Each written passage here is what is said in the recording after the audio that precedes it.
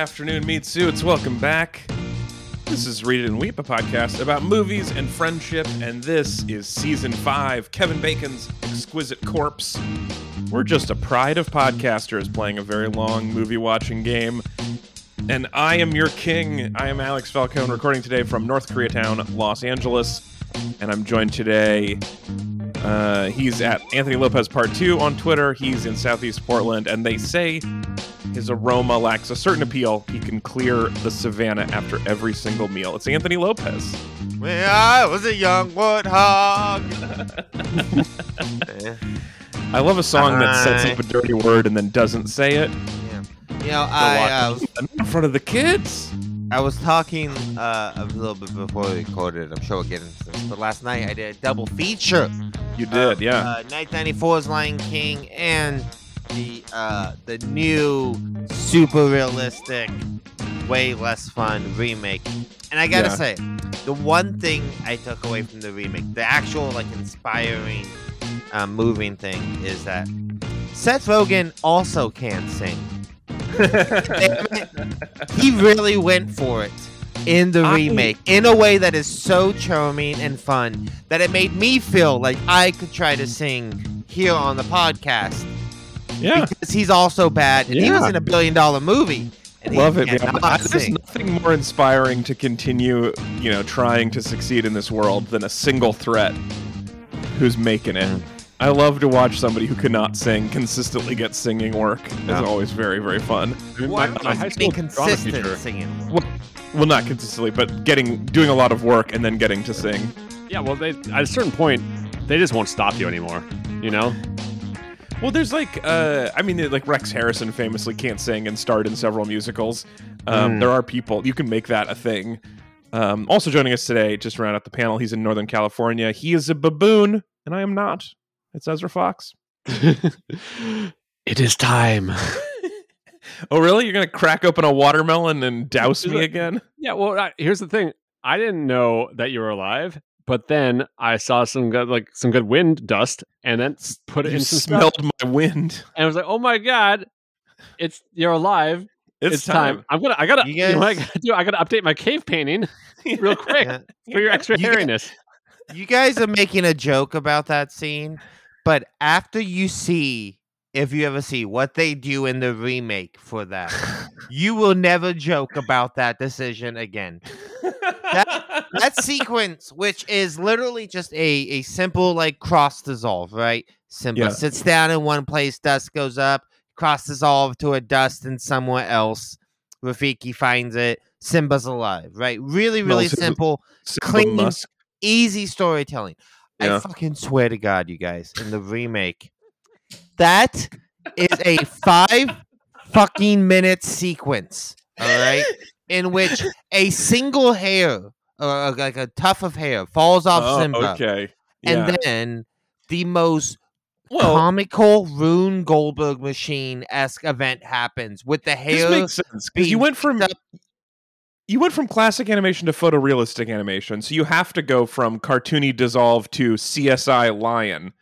Yes, exactly. So that's what happened. It is it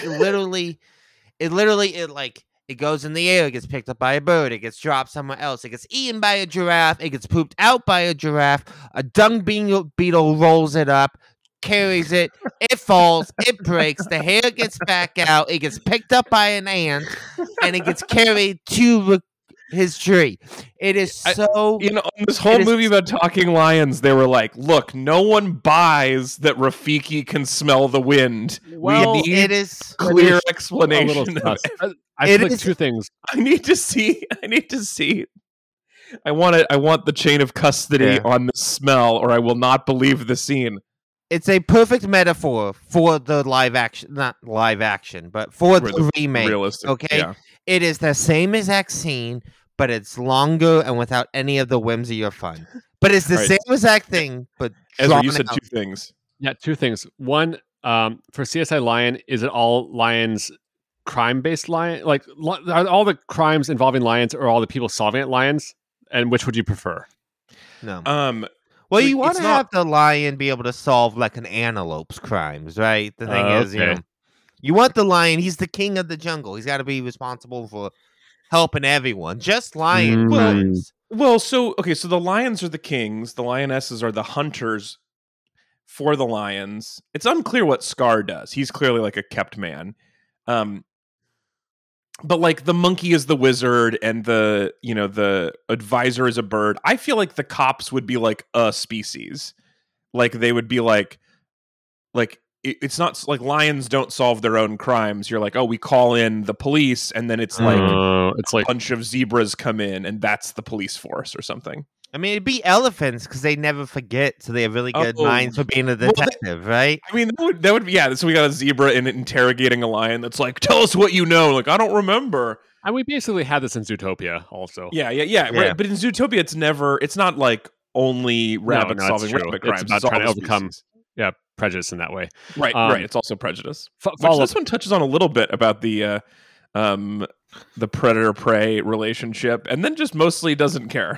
There's a lot of things where it's just like, this is a weird thing. If you think about it too hard, let's keep it moving. Yeah. I mean, let's keep it moving is definitely one of the main taglines of the original Lion King, and I think they're better off for it. It also really gets by on being like incredibly stylized and like beautifully animated and like fairly surreal in some parts. So imagine the joy of watching this exact movie, but photo fucking realistic. Not a single animation flourish in the entire thing. Just realistic looking animals talking this exact same dialogue. Have you guys seen the musical? No, I really want to. I was trying to watch a stage version of that as well. I was going to immerse myself in Lion King this week. Yeah. All Lions Kings. Hamlet also. I just want to. Okay, I've watched that, and every time you bring up the new photorealistic one that I have not seen, I'm going to bring up the musical that you haven't seen because I feel so left out right now. But the whole point of the musical, like you've seen pictures of the costumes, they didn't try to make it look like an actual lion was talking. The whole thing was stage flourishes. It was artistic. It was brilliant. And so the idea of being like, let's just make them look just like lions. It's just like that's not what's good about this. Okay, my new mission. I know. Yeah. I don't know how I'm going to do it. But even if I had to twist my brain into a pretzel, Anthony, I'm going to find a way to make the new version my favorite version ever. I don't know why. I don't know how. But that's my new goal. Well, so I liked the remake of The Jungle Book was okay. The photorealistic Jungle Book was all right. It had some things. And photorealistic Beauty and the Beast was not great.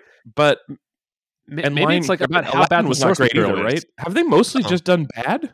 Yeah, I mean, all of these. I mean, to me, it feels like. I mean, one, it is really fascinating that they didn't ask Julie Taymor to direct the live-action Lion King, right? I'm pretty fascinated. She's the one who directed the stage play. She is the one who conceived of how it would go. And I mean, I don't know if you guys know this, but do you know the Lion King the musical is the most profitable single piece of art that has ever been made? I did know that, yes. The Lion King, the musical, has grossed somewhere in the realm of like $6-7 billion, I think. Like just the musical, from like touring, merchandise that's sold at the show, ticket sales, the fact that it's literally probably done a show a night. Had grossed more than $6 billion. Yeah. Lion King the musical is the most successful piece of art hit of any work in any medium of all time. Yes. Okay. I mean, it's weird because I like it. Like a lot of the time, things that are that successful, I like are annoying. But The Lion King the musical is like an incredible. And also, I hate now because of this how many things are movies just done on stage for no reason. But this is really good. Yeah, and I mean, I think the history of movies going to Broadway, like, there's a long history, and there's a lot of really great stuff that kind of has come out of that. But like, it is amazing the fact that like the show is the most successful show in literally of any medium of all time, and they went into the Iron Man guy to make the movie rather than the person who made the most successful music thing in the history of the world. Yes, I mean, Julie Taymor, look, let's be honest.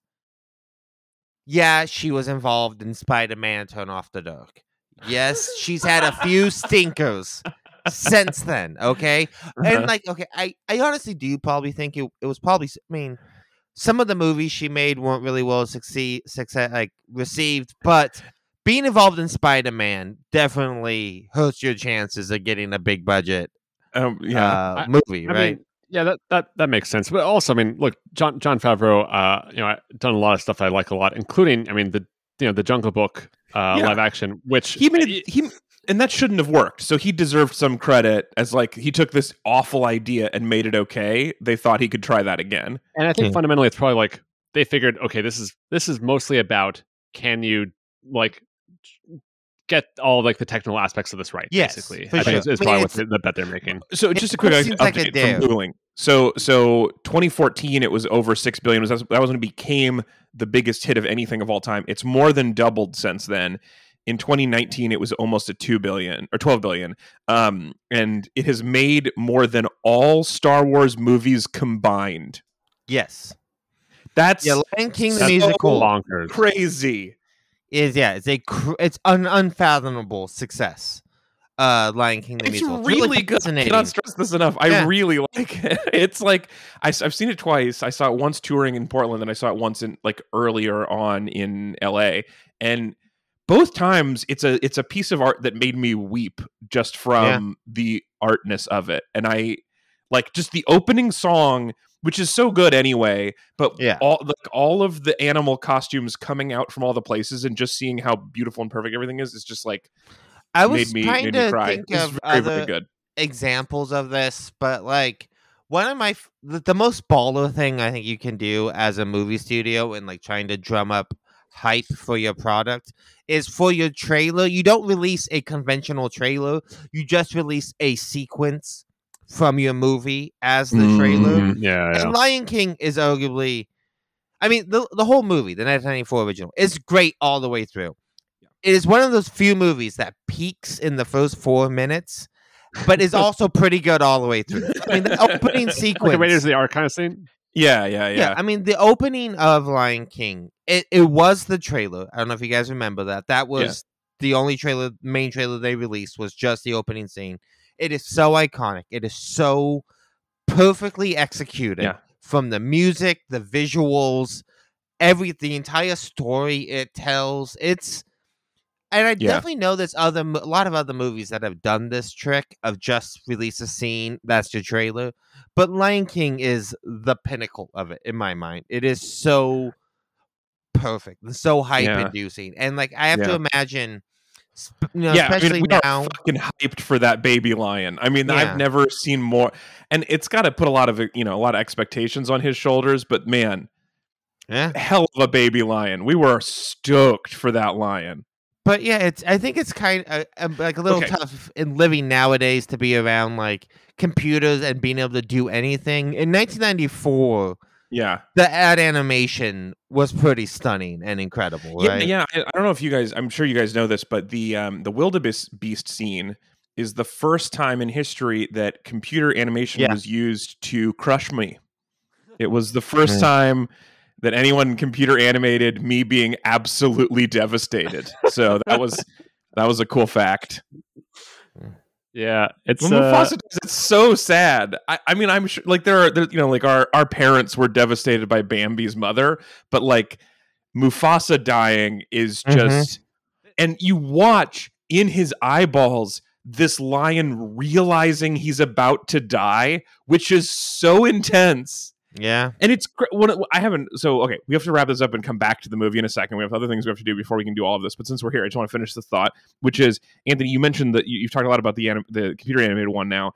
And one of the criticisms I've seen a lot is that they don't do much facial emotion in any of the animals. They look like real-ass lions, which are not the most articulate animated animals. The thing about this movie, one of the things about this movie that's so incredible is the facial expressions, the emotion in their eyes, like Mufasa realizing he's about to die, Nala's face when she realizes that Simba is alive, and then Nala giving Simba the fuck me eyes when she's on her back. Like, it is an incredible work. Hey, Ezra, come on. Come on. Literally, what would you call that? Literally, the fuck me eyes from Nala is genuinely one of the most famous pieces of animation of all time. And certainly in the year of our Lord 2022 and the horny the internet's gotten way too horny. We can all admit that, right? But I believe it started horny, but I'm with you on that. It's gotten way horny. It's too horny. I agree in general. The fact that, like, if you just say, like, Nala's eyes, everyone knows exactly what you're talking about. That's the quality animation Alex is talking about, you know? And to not have the eyes make... Okay, actually, also, Ezra, to have done this... This CG movie did not make me want to have sex with a lion. This is not good. No, I don't want to have sex with Nala. I want Simba to have sex with Nala. Okay. Yeah. For her. That's what she wants. Okay. I want them both to have that. Ezra, I just want to say, for having done this show for 35 years now, it's weird that you still just shake your head instead of respond. You still just if I don't speak, I can kill this riff. I mean, I could definitely nudge it. I feel comfortable. I can add some gravity. I want someone in the background to know that if Ezra's not saying it, he might not be loving this. Okay, we have a couple more bits. We have to get to a couple bits before we come back to the movie, which we will. I'm very excited to finish talking about this. First, Hunter's not here this week. You may have noticed. Hunter is away. Also, if you want to see Ezra shake his head whenever something gets gross, and you want to see Ezra's third background in 3 weeks, we're getting a tour of his house walls, one at a time. You can also watch the show on YouTube, youtube.com/Alex Falcone, where you can also see the video about We Live in the Future that I talked about last week. You can also see there or on TikTok or on Instagram the first of our teeny tiny grant results was posted today. So if you want to see 3 of our first grant recipients, those are all available. As you remember, Ezra and I wrote a book for this podcast. Surprisingly, 6 years later, it went viral and sold a bunch. And so we used part of the profits to give away to people to make other people's days in chunks of exactly $11. So you can apply at teenytinygrant.org. And you can apply to get $11 to make someone's day. And we've gotten a lot. We've given a lot away. It's been really fun. I've got our first results videos today. Our next one's coming out next week, and we've already got some results for the next week after that. So we're gonna start rolling out some video clips. And this one, especially the third one on this little compilation that I did today, really got me. So I hope you can check that out. So that's the teeny tiny grant. I don't think anyone here doubts that you two are better people than the whole of the Walt Disney Corporation. I was just thinking, you guys got a little bit of viral success. You guys got what The Lion King the musical probably makes in an hour. Right. If that, right? Oh, probably 10 minutes. 5 minutes. 1 minute. Yeah. You guys got a fraction of that. And you're fucking doing good with that. We just spent a half hour talking about how much money the fucking musical has made. And Disney doesn't have a tiny grant? What product what charity can we set up with this money? Yeah, we don't give away those grants. They could give away tiny grants for every show of The Lion King. I'm sure Disney gives away some amount of money to charitable causes, but as a percentage of our success that we've given away, ours is so much higher. I mean, it is this will be a double-digit percentage of the success in the long run is going to this. It's crazy. Take that, Bob Chappakick, you fucking cheap bastard. I fucking hate this guy. Bob is ruining Disney in front of our eyes in real time, and it's really upsetting to me. But you guys this is the new CEO? This is the new CEO. So many Bobs. The new Bob. Not Bob Iger. Bob Iger was problematic, but seemed to have a good head on his shoulder. Bob Chappakick fucking sucks so much and is just doing one stupid fucking thing after another and is embarrassing Disney. I can't stand this fucking guy. Okay. Well, I'm interested in this. Tell me more. Why is give me some examples. What's he doing so bad? He's just being he's cutting budgets everywhere. He's slashing stuff. Things that are incredibly profitable and don't need to Disney. Disney has this whole new thing.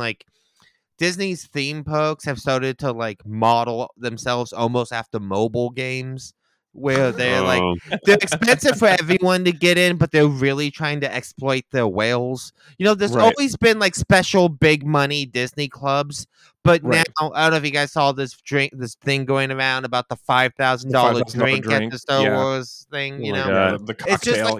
It's just whale hunting. It's just like they're treating people like mobile games now. Yeah, I mean, it really is interesting, and I don't think we talk about this enough. That like Apple is one of the most profitable companies of all time, and like a huge portion of that is just Candy Crush whales.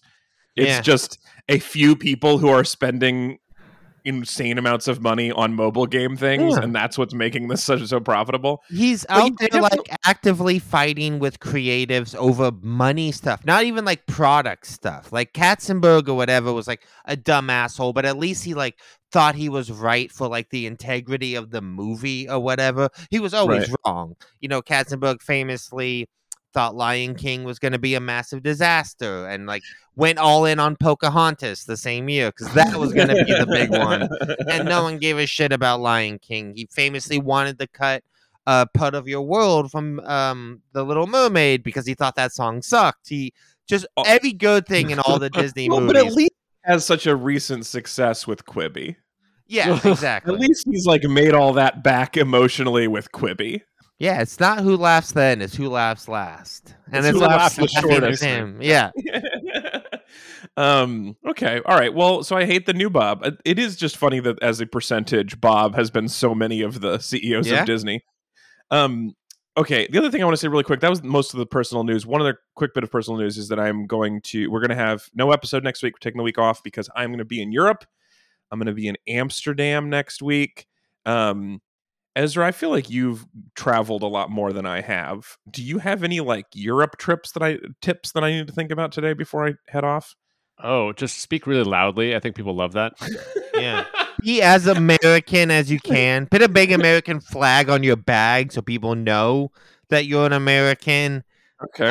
Okay. These are good tips. So just loud and bag flag. Sure. I mean, my go-to is anytime you are, talking to someone, ask them where you should eat. Just everybody all the time. Every single person, because it is a thing you'll have to do fairly often, as a human, I'm assuming. Uh-huh. And then make fun of the portions when you do eat. Really, just be like, that's it. I'm definitely a normal human, Ezra. I eat 6 to 12 times a day. And very little, electricity. Absolutely. Mostly, as a percentage. Yeah, it's mostly not batteries. It's mostly food. I swear, almost no lubricant in my eye holes.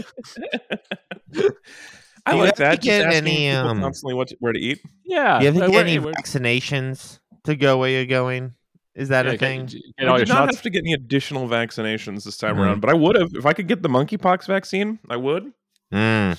Because that sounds like you can. You just have to kind of make it yourself from being near a lot of monkeys. That could work. Work. Just get a lot of monkey rubbins. Yeah, a lot of monkey rubbins. Also a travel tip. How are you on monkey? I mean, like if you have, I check your credit cards. If you have any cards that don't charge the foreign transaction fees, use that primarily. I like to, instead of like exchanging beforehand, I just like to take cash out. From an ATM if if it doesn't charge me for that. Other than that, that's pretty good. Bring snacks. That's pretty good. Yeah. Bring a bunch of USA DVDs and then complain how the DVD players won't play your stuff. Just be really, I'm trying to watch my fucking Batman Begins DVD and your DVD player won't take it. All right. So I've heard that I have to bring a plug adapter, but I should also bring regionally specific DVDs. That's pretty fun. Yeah. What about a bunch of like, can you get one of those jackets that has like all like the sort of like compartments and just like have like all your sunglasses in there and just open up where like you kind of like just like selling your wares on the street. A lot of sunglass pockets. Yeah. Genuine Ray-Bans. Anyone? These are pretty good advice. I like all of this. All right. Yeah. That's the first half of the game. That's the news. Let's wrap up and let's go back to Lion King. I think that's what we're really here for. Mm-hmm. Hell yeah.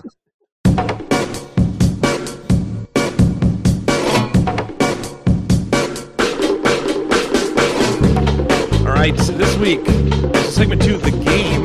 This week we are talking about The Lion King, as you've figured out by now, the 1994 American animated musical drama directed by Roger Allers and Rob Minkoff, with original songs by Elton John and Tim Rice, starring in no particular order: Jonathan Taylor Thomas, Matthew Broderick, James Earl Jones, Jeremy Irons, Moira Kelly, Nathan Lane, Rowan Atkinson, Whoopi Goldberg, Cheech Marin.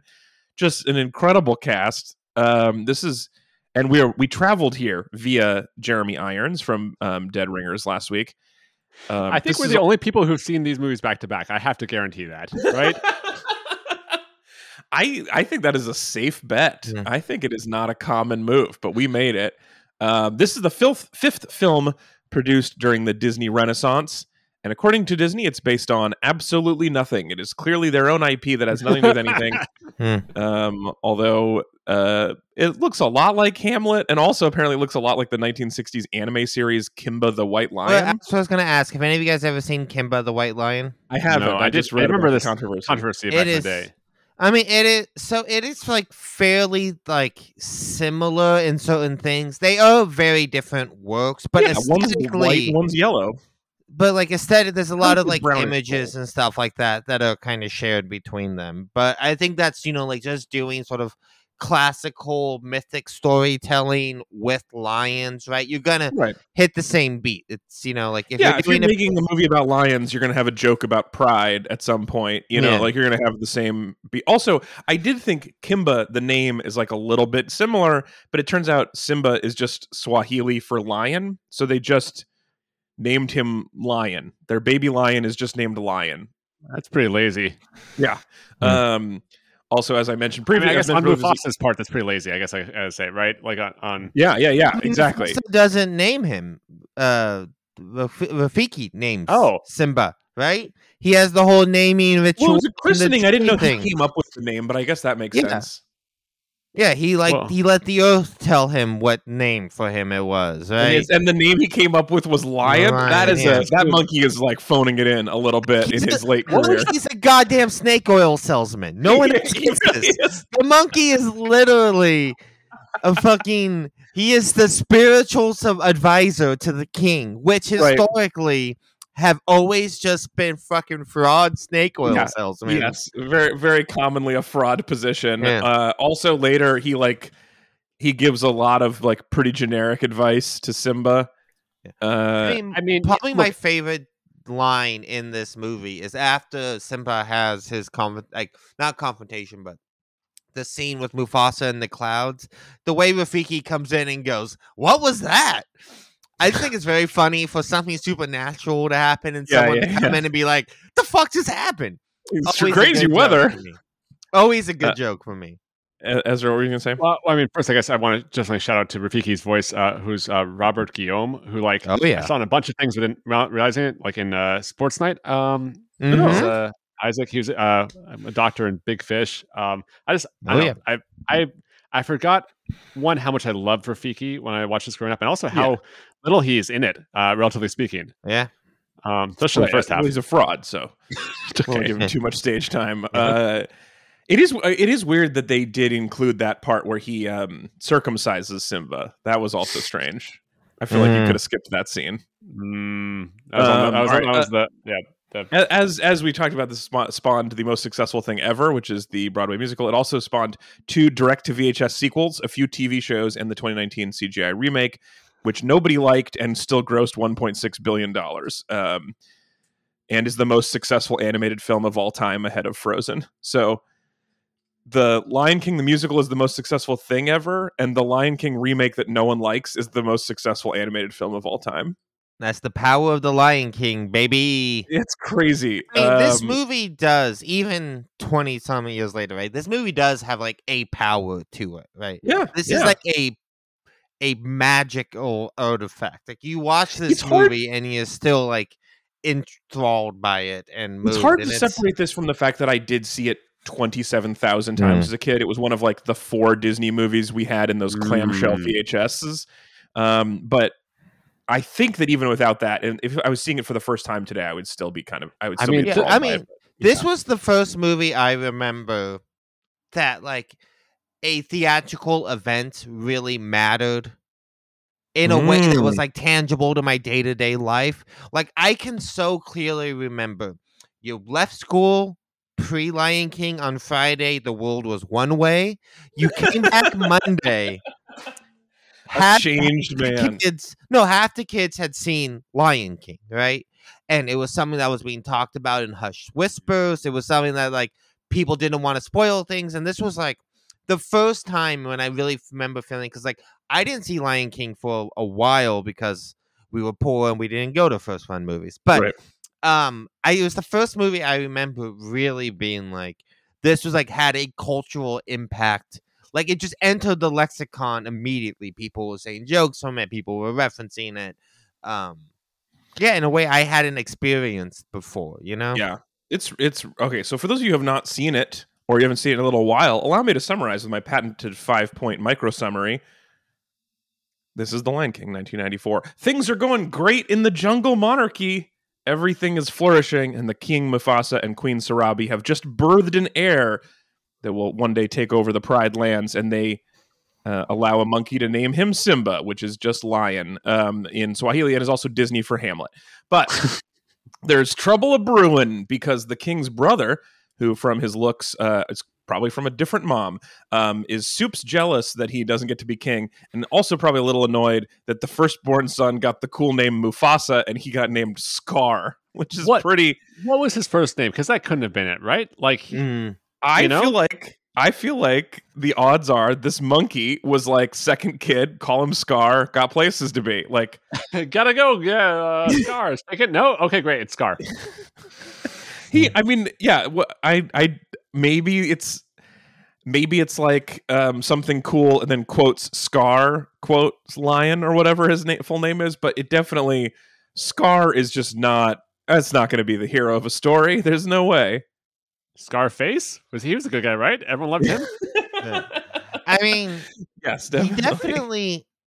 he has a big old skull. So, it's a real chicken or the egg thing. Which one came first, Oh, right. Like where it's like someone's last name is medicine and they go into being a doctor and you're like, wait, well, was it because you're named that? Yeah. I mean, Elbow Tufts also would have been a good name for him, I feel like. Yeah.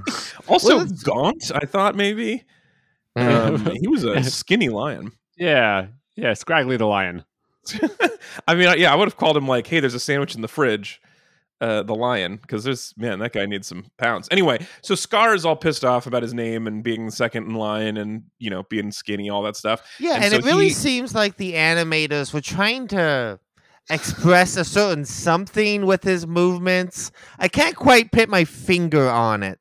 But there's a certain je ne sais quoi to the way they animated him that, I don't know, something kind of feels a little offensive and a little lazy by modern standards. I can't quite figure out what it was. Oh, I thought I knew what you're talking about. Now I don't know what you're talking about. Oh, I'm just talking about how incredibly queer-coded all the Disney villains were, but in particular is so incredibly over the top in how they animate him. Like Jeremy Irons' performance leans into that a little bit, but all of Scar's animations, right? They're all like incredibly limp-wristed. He's constantly like putting a finger up to his mouth.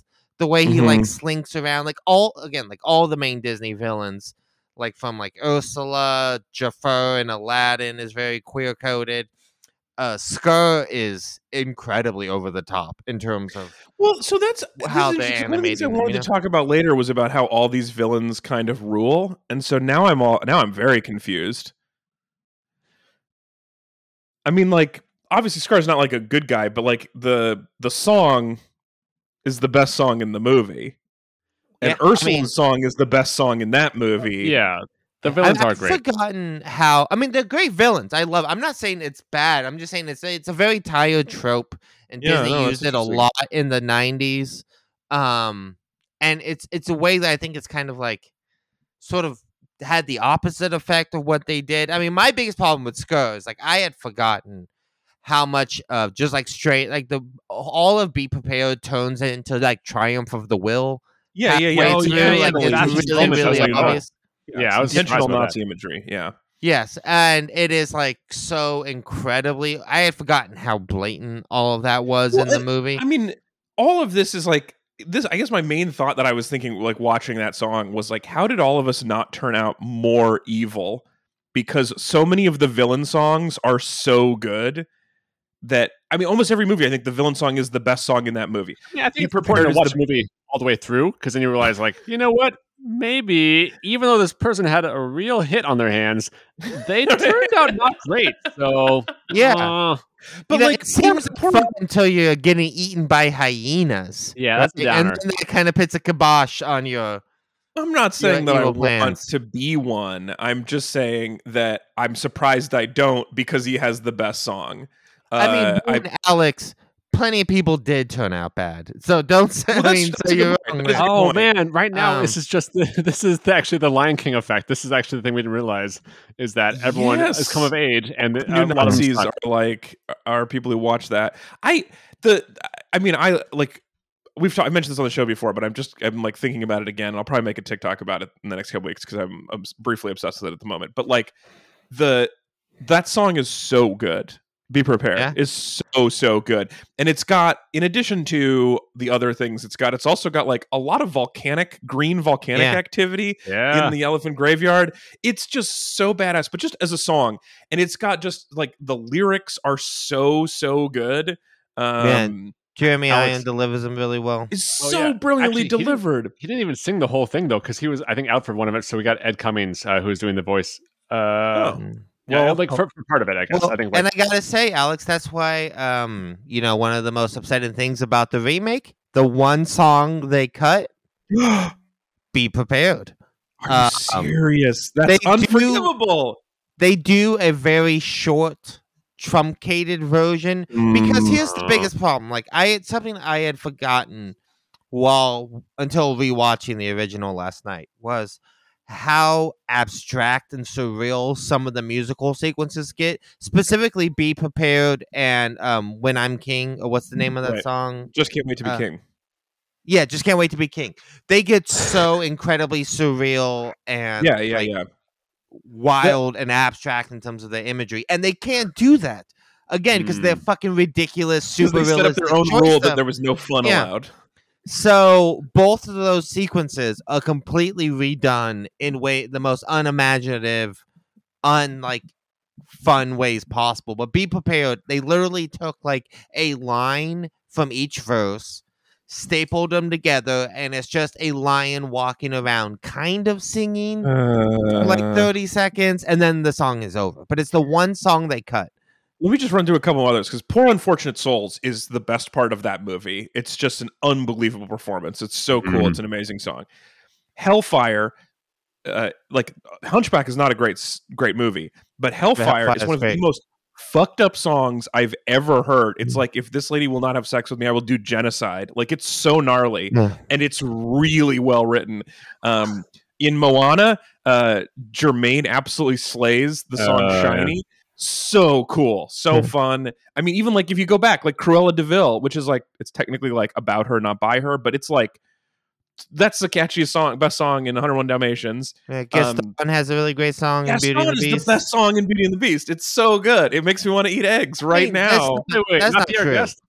Yeah, "Be Our Guest" is by far the best song in Beauty and the Beast. Don't be a fucking asshole here, Alex. You're right. Okay, one of the best songs. I mean, Gaston is still brilliant. You're right. "Be Our Guest" is really good, but Gaston is so good.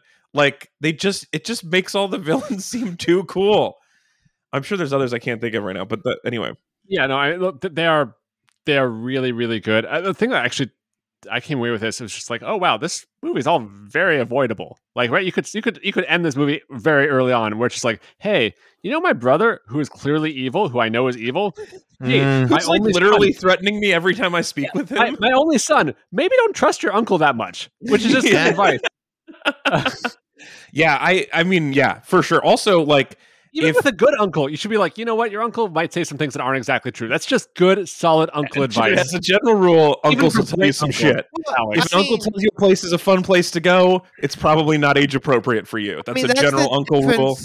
Between, I think, probably most of us and like villains in, especially like stories involving monarchs, when it's like, yeah, I get you don't get to be king, but being like the Duke of the Plains or whatever the fuck seriously doesn't seem like a bad life, Sco, right? Like, I get sour grapes about history suggests that they're not always satisfied with it, but it does seem like you have like you have possibly the best existence where you don't have to do any of the work and you get all of the stuff. it's a silver medalist problem, right? Because like I think bronze medalists are actually usually happier than silver medalists because they are so close to having it all. This.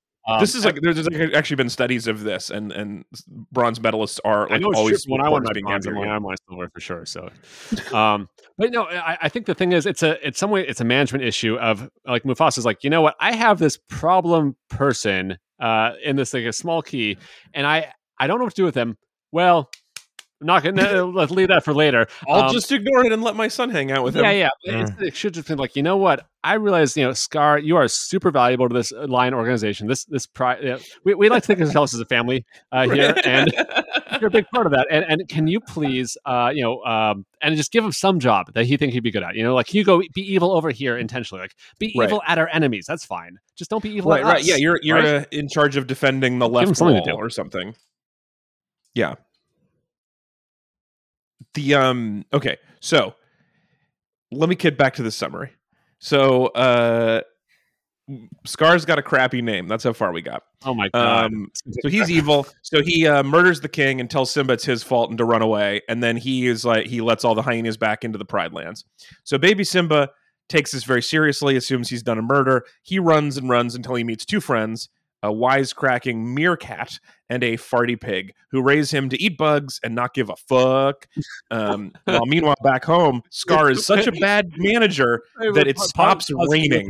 Alex, I just like the idea that like you have like a depressed kid and the like this like meerkat and pig are just like, boo, you know what's better? Not worrying about it. Have you tried not giving a shit? Eat this bug.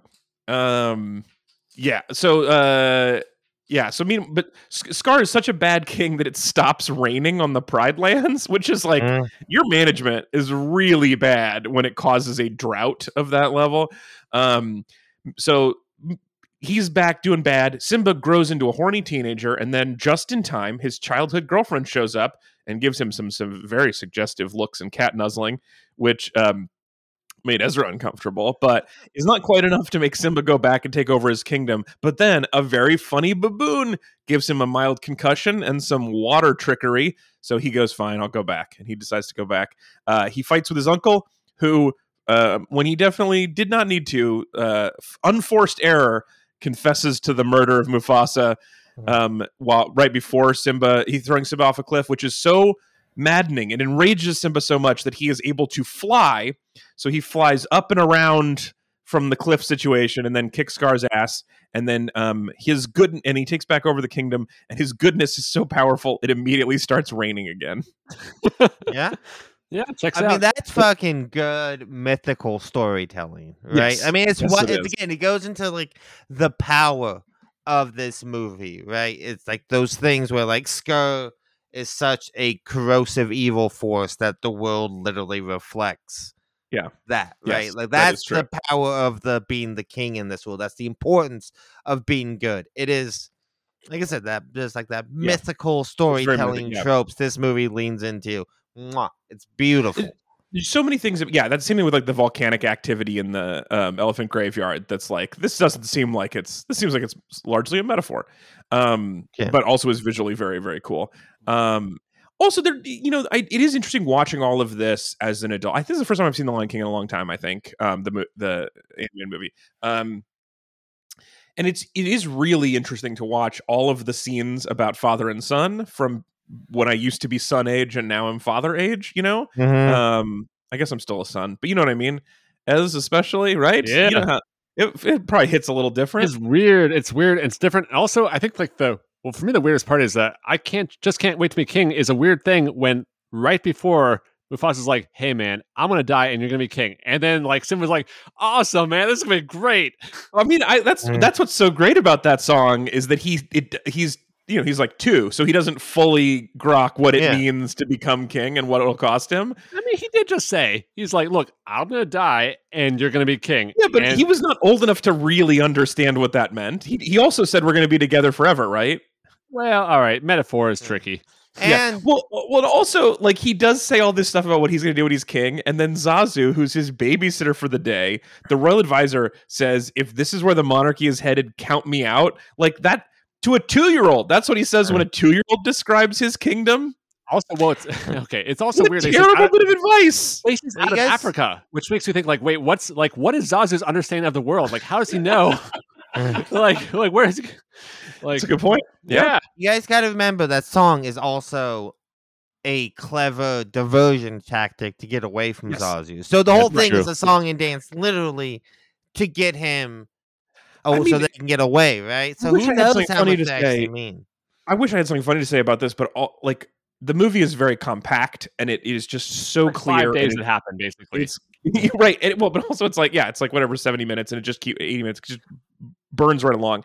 And that song is a diversion to get away from Zazu, but it's also a classic hopes and aspiration song. Mm-hmm. Yeah, exactly. So you get one song, which is in every Disney movie at this exact point in the movie. The character sings a song about in all musicals. You do, yeah. We used to call it a hopes and aspiration song, but it's like you clearly get across the character's goal, but in a fun way. That's also doing this other thing in the story that is that's also giving this secret while saying what he actually wants is showing us actually he doesn't understand that what he wants is going to destroy him.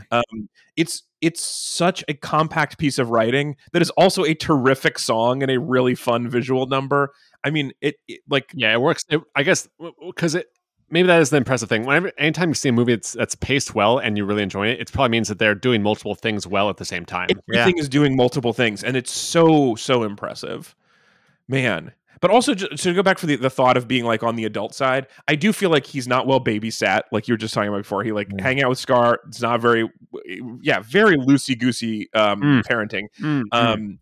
Also, they have one kid. Also, what? The African plains in the 90s were different. This was before Stranger Danger. This was before the Satanic Panic. Yeah, this is when you just let your doors open on the cave. Yeah, like nowadays a baby lion can't go anywhere without an adult. He's got his phone also. Yeah, he can't get him to stop looking at his phone. The 90s were different. The 90s were different. No, but here's the thing. They have just the one kid. There's really no excuse if this is like, you know what, our entire way of life depends on this kid being a good kid.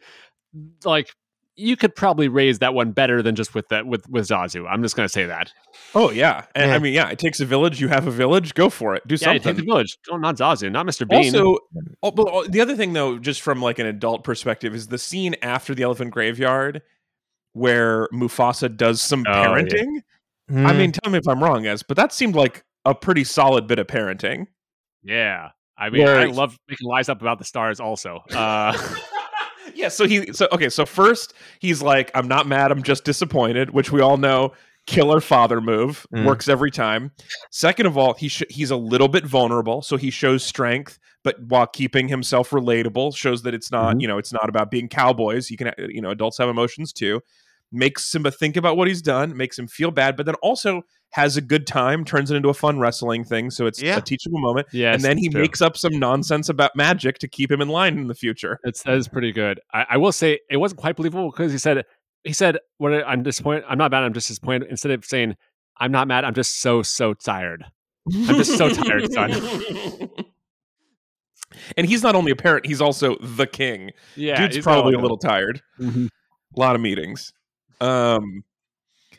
Yeah, I did like that stuff. Just like that definitely made me emotional on the airplane while I was watching this. It's good. I think you could cry easier because of the air pressure, maybe at like 30,000 feet. Yeah. That's true. I'm at lower PSI that high up. I was also in first class. And la-di-da. I love that you ruined someone's experience next to him as like there's like 30-something-year-old man is sobbing uncontrollably watching the Lion King. This is what I was going to say. It's like I just every once in a while I get randomly bumped up to first class. And so because I fly too much, so I got bumped up to first class, and like I'm just like what the business people sitting around me, like the old people with their Wall Street journals, they just see like me crying at a movie from 30 years ago. Like it must have been a weird experience. Glenn, have you ever seen this? This is fantastic. It was so weird. Also, a funny thing about being in first class when you don't do it ever is that when they announced we were beginning our initial descent, I was like kind of sad. I was like, I'm not going to be shit anymore. I'm such a big deal right now. I get coffee in a ceramic cup instead of a paper cup. Like it's a huge deal. And then as soon as I land, I'll just Yeah, I just want Lion King and free coffee to last forever. Sorry, buddy. Anyway, it was very emotional, but especially the parenting stuff and totally. man, Mufasa dying is brutal. Yeah. I mean, that sequence is still like so visually impressive, just from a technical artistic standpoint. The way they do the music, their choice of like when to do dramatic zooms, or they do that really famous shot technique when you push in and zoom out at the same time. Doing that in animation. Lord of the Rings thing, right? With the ring wraiths, like. Yeah, exactly. When you have that massive focal change, like doing that in like conventional cell animation, using like really, really early CG for like the wildebeest sequence. Yeah. It is just filmmaking that holds up so well today, and it's still so tense, and like just the amount of things that are happening when like Mufasa's running along the wildebeest, just how much work had to go into a sequence like that. It's amazing. Again, that really Jeffrey Katzenberg saw that and was like, "No, Pocahontas is where the money's at." This wildebeest thing ain't you take shit. One thing away from this, it's what an idiot Katzenberg was. And he was the one. Elton John had to lobby him to get "Can You Feel Love Tonight" back in as well. Well, look, I mean, as a kid, that was definitely my least favorite part. Was when it got all mushy. But as an adult, now what I love about that. What I love about that is not how horny it makes me for lions. What I love about that is that it's this beautiful song of them falling in love, along with his friends being like, well, he's got a girlfriend, we'll never see him again. And it's until there's another lion involved, and then we're out. Exactly. It's a really solid song. I mean, like the songs are so good. I mentioned this last week, a preview, but I really do. I really like the song about pig farting. But it is weird to have had. Matata? Did you just call Kuna Matata the song about pig fart? The most famous song. Tell me it's not. It's about more than that, and it's probably the most famous cultural artifact from this movie. And called it the. And what's amazing is to have that. This is probably the top selling song about pig farts of all time. Top 5. I mean, he's also the point of the song. The club was also about, okay. What's great is we don't know why Timon is an outcast. We never hear about it, but we know that Pumbaa is an outcast from the warthog community. He lives outside in the mud, and he smells so bad when he toots that he's not allowed near it. He's been excised from the community. Yeah, wait, what is Timon's deal? We don't know. We have no idea. What crimes did he commit? He might be a real bad man. He's just a nihilist. Killed a lot of people. It's crazy to have such a catchy, successful song about pig farts, and also, why is farting so bad for the warthog community? It is that smelly. It is that intensely smelly. What was he eating? I mean, he must be sick. This must have been a medical thing. The one thing I will give the remake is I do think Timon and Pumbaa are the best thing about the remake. Played by Seth Rogen and Billy Eichner. Eichner, is that how you pronounce it? Eichner, Billy on the Street. Yeah, Billy on the Street. Billy Eichner. They are legitimately fantastic in the movie. I'm not a huge fan of a very realistic warthog and what is Timon again? Meerkat. Super realistic meerkat. I like the most. Is he amazing? No, he's a meerkat. Yeah, but he is they are really funny. They add a lot of fresh new jokes to it that actually work, unlike all the other new jokes they try to add. But in this one, I mean, it's the reason why I think Timon and Pumbaa. I imagine they're the best part of the live show. They're the best part of the movie. They're the reason why they kind of went on to get so many spin-offs and sequels that are very centric and centered around them. They just really work as characters. I love movies that have characters that show up at a halfway point and really kind of change the tone of the movie and where the story goes. It's great. I've heard. I think this maybe I don't know if it's the right term, but it's like a rocket. It's like a rocket ship character basically who just launches the plot trajectory. When it's about to lag, it's boom, and we're up again. Yeah. I love that's great. That's great. All right, we should wrap up on this. We've already talked longer than the movie, probably. This is probably the most iconic moments per minute. I think is probably like among the highest I can think about, right? Where it's like the things that are seared into your brain for how short this actually movie is. This is like a lot of really like, oh man, I remember this so deeply and this felt like it was so impactful. There's a lot of that in a very short amount of time. Yeah, it really is incredible. Also, the movie, like the writing credits, there's like 27 writers credited, which is insane. Like, there's no way this should have worked. There's like screenplay by 3 people, but the story by is like a whole company. I mean, it really feels like it should not work. I mean, that is kind of how all of Disney's movies are made, right? Especially old cell animated movies. It's such a collaborative process, right? They are, you get up the entire movie on storyboards first before you even start to animate frames for it. So there's a lot of like rearranging the storyboards, throwing out whole sequences, doing new ones, right? You see these great behind the scenes footage of a bunch of like writers and creators in a room just literally going frame by frame or like sequence by sequence, designing them for maximum potency, right? So like that's where you get a lot of these things, and then you get great comedic talent like Nathan Lane and Matthew Broderick and people who can kind of like add a lot of stuff just during the process of recording that gets added in. It's the big collaborative the system project really, really worked for a few years. And then occasionally after that, like 1 out of 4. But there was a few years where the run, I mean, this was such an incredible run. Yeah, I mean, the second renaissance we're in now has also been pretty good. Last like 10 years, kind of starting in the post-Tangled timeline. Yeah, that's what I was gonna say. Tangled is absolutely like where the second Disney Renaissance began. And from there, almost everything they've done has been pretty great. I mean, so according to the Wikipedia, the first Renaissance is Little Mermaid, Rescuers Down Under, Beauty and the Beast, Aladdin, Lion King, Pocahontas, Hunchback, Hercules, Mulan, Tarzan. And not all of those are great. I mean, in addition to Pocahontas being a piece of shit, Hunchback is okay. Hercules is okay. Tarzan is not great. No, I mean, Hercules elements. There's some cool elements. Hercules is great. Mulan is great. But great. I would say Hercules is kind of the beginning of the. I mean, and then where's like Treasure Planet? Because that is like kind of what officially kills the Disney Renaissance, right? Well, that and Toy Story coming out, killing 2D animation just in general, right? Right. Yeah. That's true. That is true. Super interesting. Okay. Well, so let's. The last thing we have to do on The Lion King, our final order of business, we have to decide.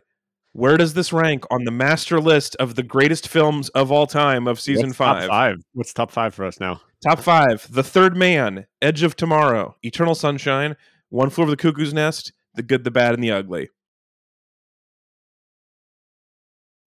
I am going to start things off. Give me 6 through 10 real fast. I'm okay, but for the record, number 1. All right, 6 through 10. Batman, Unforgiven, Apollo 13. The best movie of all time, Michael Clayton, and Out of Sight. I have to also say number 1. I think I don't know if it deserves it, but like I don't know where else I can put it. I thought The Third Man was brilliant. It is hard for me to say The Third Man is better than The Lion King, but we're back to that same problem we have with Apollo 13, which is one of the best movies of all time, which is that you take Lion King for granted. No, whereas Edge of Tomorrow I hadn't seen before. I genuinely think a lot of the movies on this list, like. Once you see like that top 10 list makes Apollo 13 look pedestrian as shit, dude. There's some good fucking movies on that list. Apollo 13 is a great movie. It's very good. But if Apollo 13 came out yesterday, it would be number 1 on our list. I have no doubt. But anyway, continue. That's not true. But it's funny, Alex, I just went to the alternate dimension where that happened, and it was not. It was 21. Anthony, where do you want to put it? That's a good fucking list of a lot of movies. I think I'm gonna. Did Hunter send in a vote? Did Hunter suggest? I sort of feel like the reason he couldn't make it today is because he didn't have time to watch the movie, but he didn't say that, so I don't. Well, I think he's seen The Lion King before, but I think he probably has. But anyway, he's not voting, so it's just the 3 of us. I'm gonna go. Give me that 5 through 10 one more time. All right. 5 through 10. Good, Bad, and the Ugly is 5. Then Batman, Unforgiven, Apollo 13, Michael Clayton, and Out of Sight. A lot of drama on this number. I'm very excited to hear this. Let's go with one after Batman. Okay, so 7th, you think? 7. Yeah. The 7th best. Okay, well, that's a nice easy number. That's 9, which divides into 3. Now, does 3 even mean above or below number 3? I'm not sure we've really settled on this. I think it's number 3, right? I think it is above the current 3. That makes it exactly 3. That is the new third best movie of all time, The Lion King. So the top 3 are now The Third Man, Edge of Tomorrow, and The Lion King. Pretty good list. List. I think that's a decent place for it to end up. Movie. So I was talking to. I want to get you guys' opinions on this last night, especially you as someone who has kids. Yeah.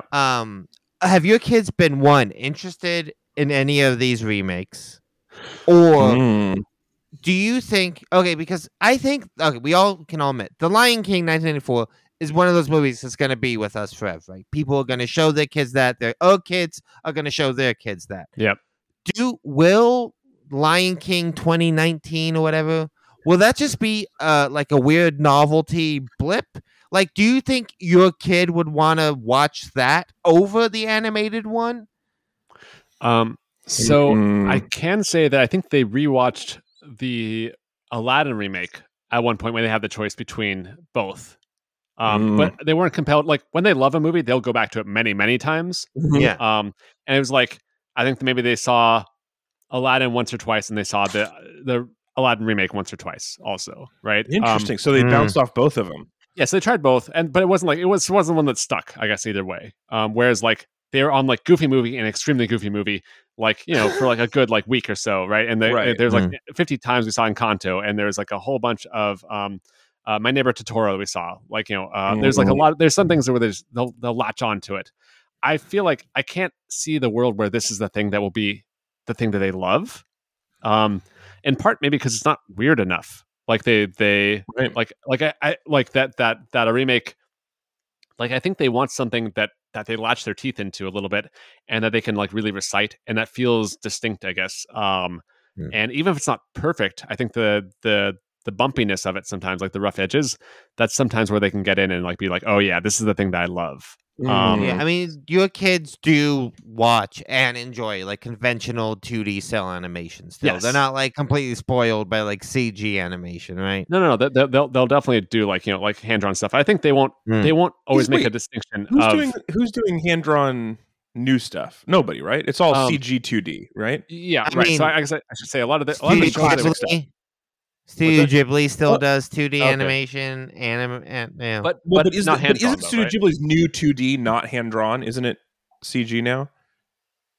I mean, I think it's like it's being done on like Wacom's, right, with like tablets and stuff like that. But I think it is still a similar-esque process to like the way 2D conventional cell animation was done, right? But even if you animate something on a Wacom tablet, it's then going to be, you know, the computer's going to do the in-between cells. Right. Like it'll look a little cleaner than it should otherwise.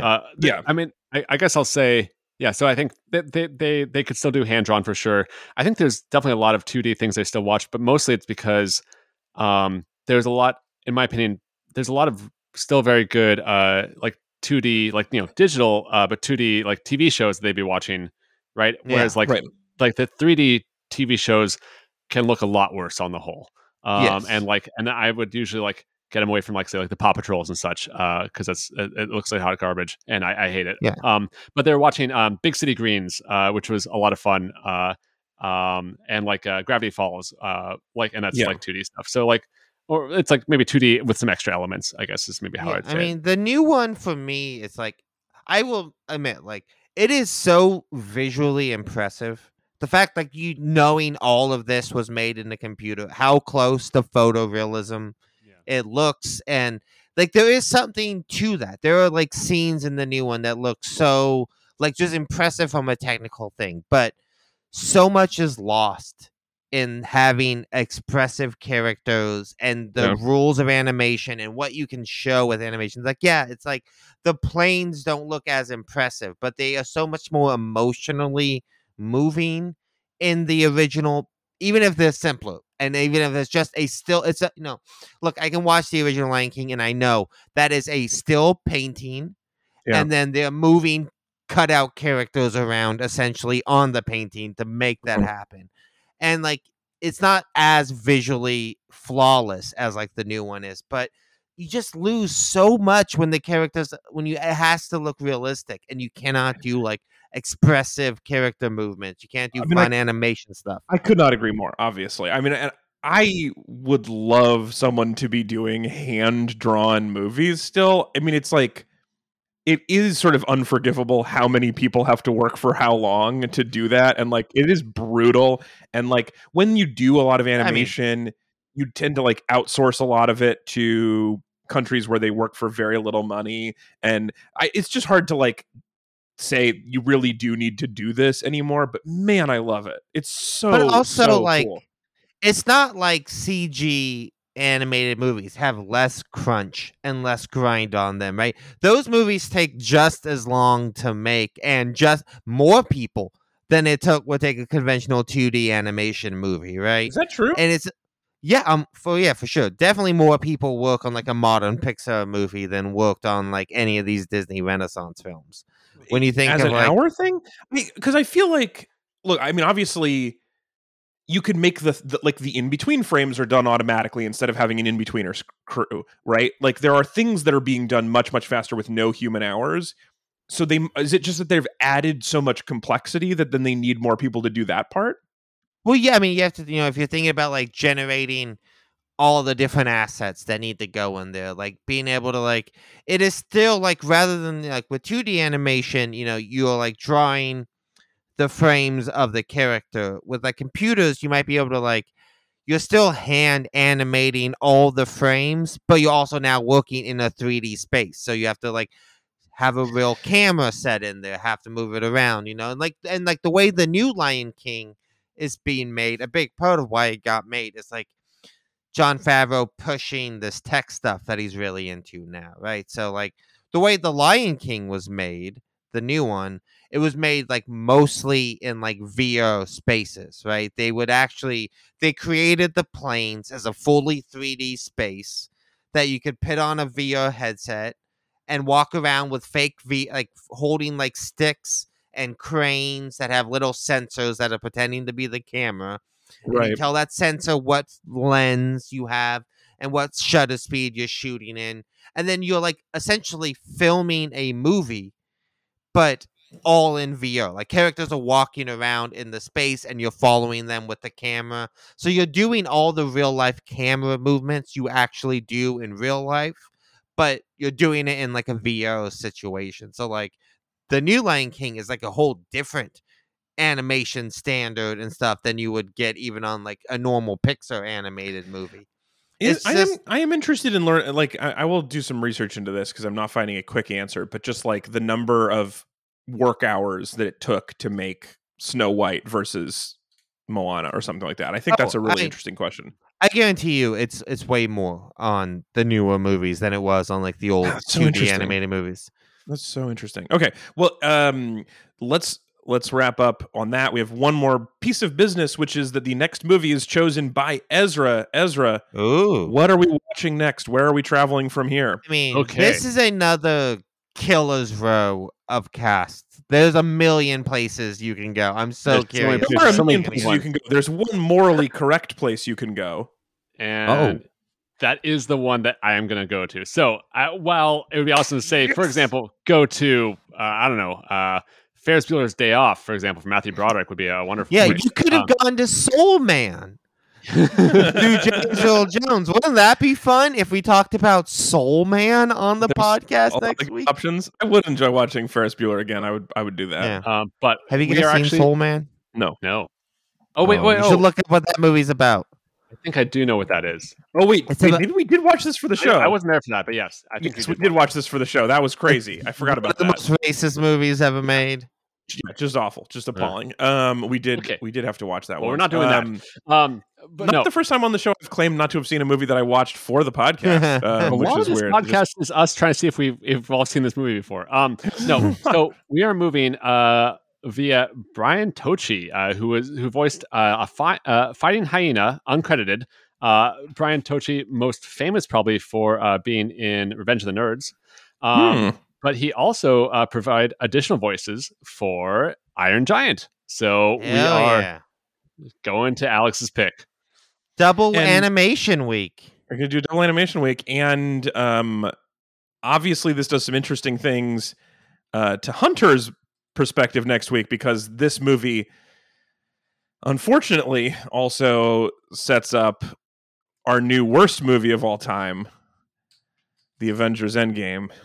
I'd say, we are now dangerously close to Endgame. We're very close to Endgame, and I'm knowing you, Ezra, you have something worked out with Hunter for the pick after this, but I can't confirm or deny with him. Also, Hunter has a history of screwing you over. Will I trust Hunter again? Yes, that's an interesting question. Well, and, to get Hunter's movie, we have to travel through 2 MCU movies. Oh God! So Hunter's the movie is going to be a card. I'm sure of it. We're going to find something that's after this. I'm just going to try to find a movie that is in the same aspect ratio as Hunter's movie, because I think it's the only way we're going to get there. I'll offer him a deal, maybe. But hey, I'm so stoked to get to see Iron Giant. This is it's a good one. Yeah, I've never seen it, so this is sort of like the flip side of having not, like, the way I've seen The Lion King a million times. I've never seen Iron Giant as a kid, so I'm only going to watch it with the adult perspective. You're gonna love it. It's Iron Giant is so fucking flawless. Look, I don't know if you guys know this, but Brad Bird is a pretty goddamn good filmmaker. He's pretty good. He's a weird libertarian, but he's also a pretty good. I don't think he is. I think that's people kind of misreading what all of his movies are about, but we can get into that next week. Tomorrowland is like one of the worst philosophical movies I've ever seen. Tomorrowland's the exception and not a very good movie, but the rest of his movies, I think, yes, he's a lot of great work. I don't think. So the thing is, I think people misunderstand him as like an objectivist, and what he really is a genuine child prodigy. I don't know if you know about Brad Bird's history and how he got into animation. Super fascinating guy. Can't wait to hear about all of this next week. A animation wonderkin from a very, very young age. Interesting. And I would, if you had made me bet money, I would have gone with the side of there's no such thing as an animation wunderkind. I did not think that there were child prodigies in animation. That's amazing. At a very young age, he knew he was going to be an animation director, made a bunch of really impressive animated shorts by himself, got a very good job at Disney, and got the job at Disney at the time in which Disney was stopping making good animation and got lazy. And he had the horrible time there, and he fought for movies to get better, and everyone told him to go fuck himself, and we make these for cheap because they're garbage. And he was surrounded by people who were fine to toil in mediocrity. And that is what find is good. Like, that is what and the thing that people... Warner Brothers, who also, we all know, does really high-quality animation and cares only about good movies. They did it once. This movie was a bomb, and they never did it again. I did not notice. He designed Sideshow Bob on The Simpsons. Yes, huge Simpsons designer. But that's his whole thing. What people misread as like objectivist philosophy is like, no, when you actually have a passion and want to do stuff right, and you're surrounded by mediocrity and people who will just want to be lazy and make money and think of their audiences as dumb, stupid children, and so they don't have to try. That is where all that comes from, and that is what's so interesting about his movies. About that for Brad Bird is it sounds like I can see how he got there to objectivism, where he's like, I am a genius at my job. Everyone is bad. Get out of my way.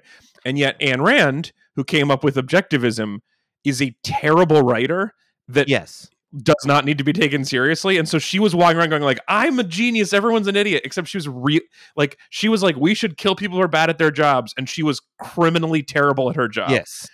That's just very funny that he's doing it correctly. If her job was a writer, but if her job was like spewing some evil like philosophy, she was pretty great at it. So was she better? She definitely planted some seeds for people who were already doing bad things to feel like it was okay. She told a lot of people who were rich, hey, you know what? Just give it to you. Yeah.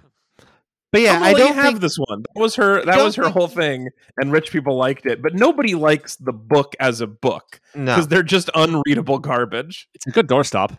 It's very heavy. Yeah, it was very large. The movies also hilariously awful. Anyway, okay, we got to wrap up. We were like, it was a good efficient episode, and they were like, let's talk for 15 minutes in the goodbye segment. So that's what it is. So we're traveling via Brian Tochi to Iron Giant 1999. We'll hear more, all about Brad Bird as a little kid. Classic. Cannot wait. I'm very excited about this. We are off next week. We'll be back the week after with that. Thank you so much for listening. I'll be in Europe next week. We'll talk to you when I come back. You can send us email podcast at read-weep.com. We also really appreciate, I forgot to say it at the beginning, but thank you to all of our meat buddies who allow us to keep limping down the tracks. We got very distracted in our opening segment. It got kind of off the rails, but please, thanks for keeping us on. Not on the rails, but keeping us financially on track. You can become a meat buddy by going to metreon.com. And that's it. That's all the things. You can watch us on YouTube, youtube.com/Alex Falcone. And you can also see some other little spin-offs about movies that I'm working on. I think I'm going to do a little feature about evil songs. It'll be fun. And Hunter will be back with us next episode. Thanks for being here, Ezra. And Anthony, great chatting with you. The king has returned. Enjoy your week off, and then enjoy your animated movie. I like having 2 short movies 2 weeks in a row too. All right, we'll talk to everybody in 2 weeks. Goodbye. Bye. Bye.